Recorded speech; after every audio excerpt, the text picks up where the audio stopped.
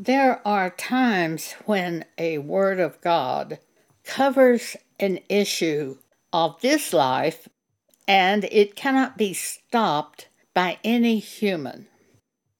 The nation of Israel is an example of this.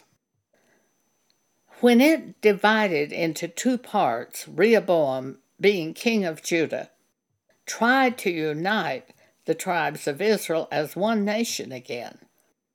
But God stopped Rehoboam from doing this because God had already given 10 tribes to Jeroboam by prophecy because of the sin of Solomon that he did in following other gods, the gods of his strange wives.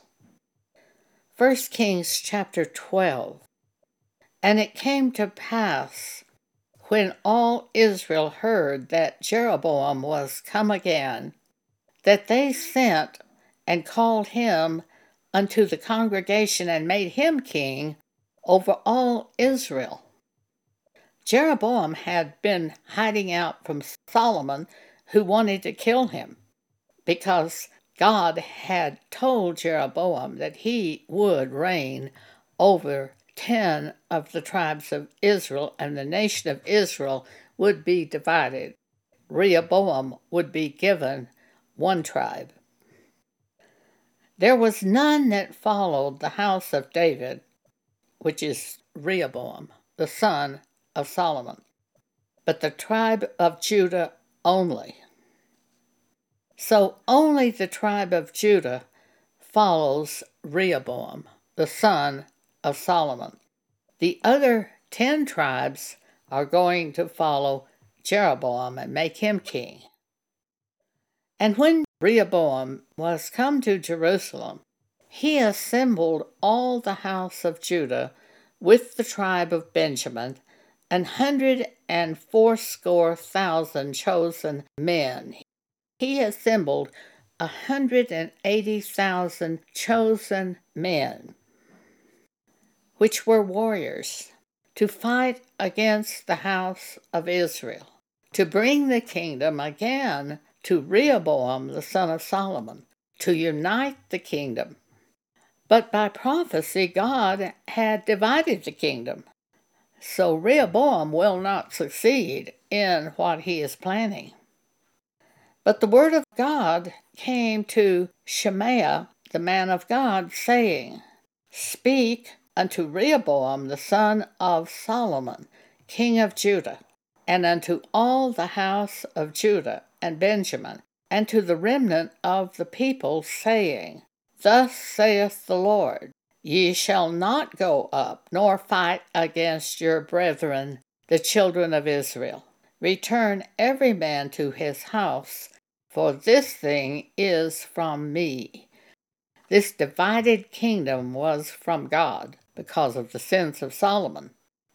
So the people hearkened to the word of the Lord and returned to depart according to the word of the Lord, that there would be no battle.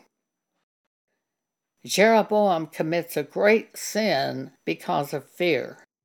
Jeroboam is afraid that the people will return to Rehoboam and leave him and even kill him, because Jerusalem is the place that they went to worship. From all over the nation of Israel, they went to Jerusalem to worship. Now, Jerusalem is reigned by the son of Solomon, Rehoboam. And Jeroboam, who has the other tribes as his kingdom, is afraid that once the people go up to Jerusalem to worship, that they will turn on him and turn to Rehoboam in Jerusalem and follow Rehoboam. And he's afraid they'll kill him. So he devises a plan to keep the people faithful to him. He builds 2 golden calves. He sets up one in the city of Bethel and the other in the city of Dan. And he tells the people, you no longer have to go to Jerusalem to worship. You can worship in Bethel and Dan, which is in their own geographical area. And he keeps them away from Jerusalem. And that's one of the great sins that he commits. But he commits probably an even greater sin, or at least as great a sin.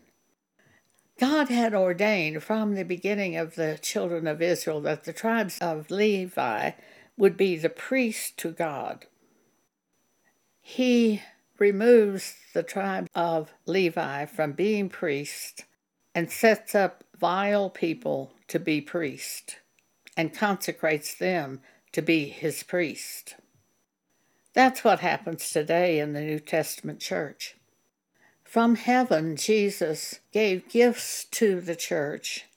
He established the church from heaven. After the crucifixion, Jesus established the New Testament church.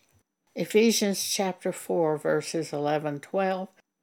And he, Jesus, gave some apostles, some prophets, some evangelists, some pastors and teachers for the work of the ministry, for the edifying of the body of Christ, for the perfecting of the saints. Men came along and set up popes and archbishops and vicars and all types of men that are not called by Jesus from heaven or appointed to be ministers over the church.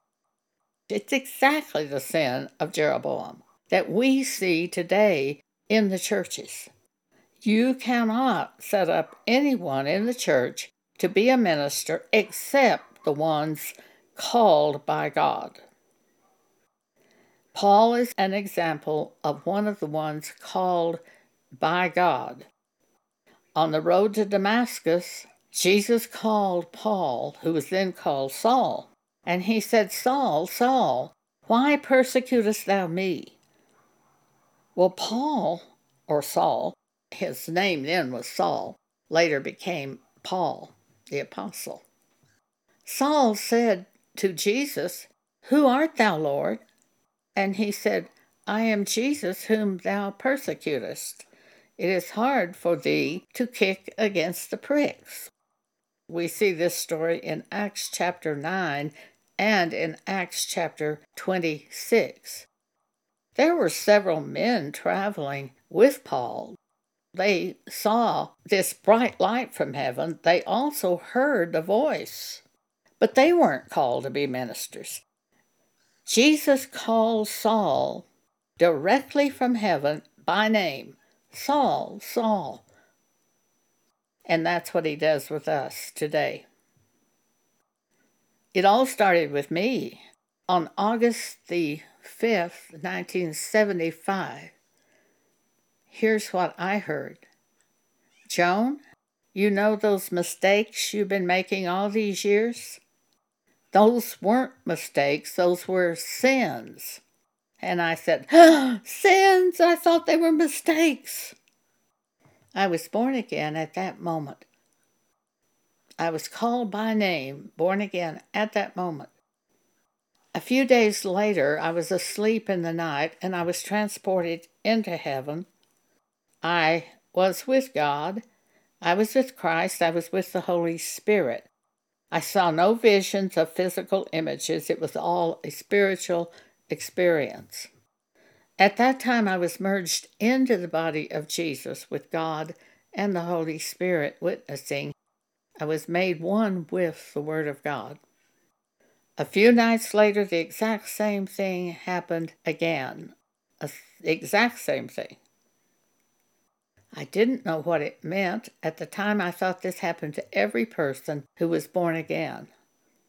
Shortly thereafter, I found out it didn't happen to every person who was born again.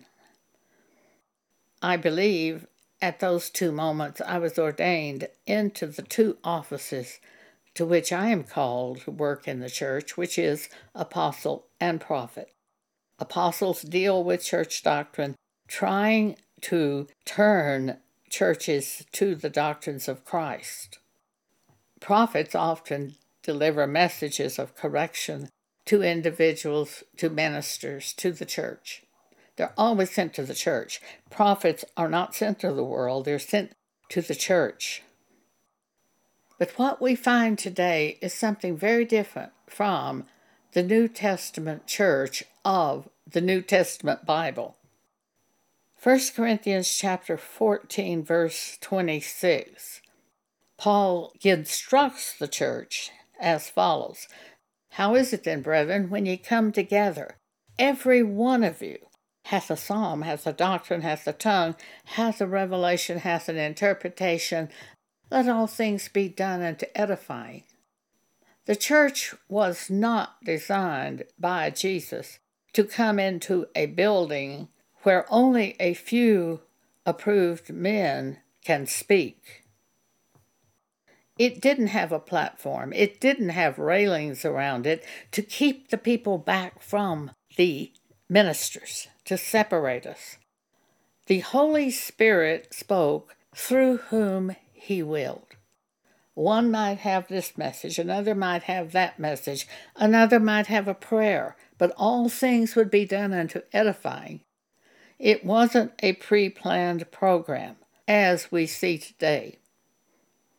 I have often thought, if Jesus attended this church meeting this morning, He would not be permitted to speak because only those approved by this church group are permitted to speak in the gathering of the church. And that is not what it was supposed to be. They changed the ministry, they changed the church. And they set up their own ministers just like Jeroboam did. They set up their own ministers to suit themselves in their own churches. And they set up their own rules, and they departed from the doctrines of Christ in many situations, such as Jesus said the man who marries a divorced woman commits adultery. Most, if not all of them, have changed from that doctrine, Matthew 5:32, and established other doctrines. Sure, you can marry a divorced woman. That's no problem. Sure, the divorced woman can remarry. That's no problem. They ignore the scriptures where Jesus says it will be adultery if the divorced woman remarries. Matthew 5:32. She will commit adultery. So they changed the doctrines of Christ for the church today so that they could approve the people in the church without the people in the church giving up their way of sin. And these are basically the same as the sins committed by Jeroboam, which you can read about in 1 Kings 12. Thank you for allowing me to share with you today.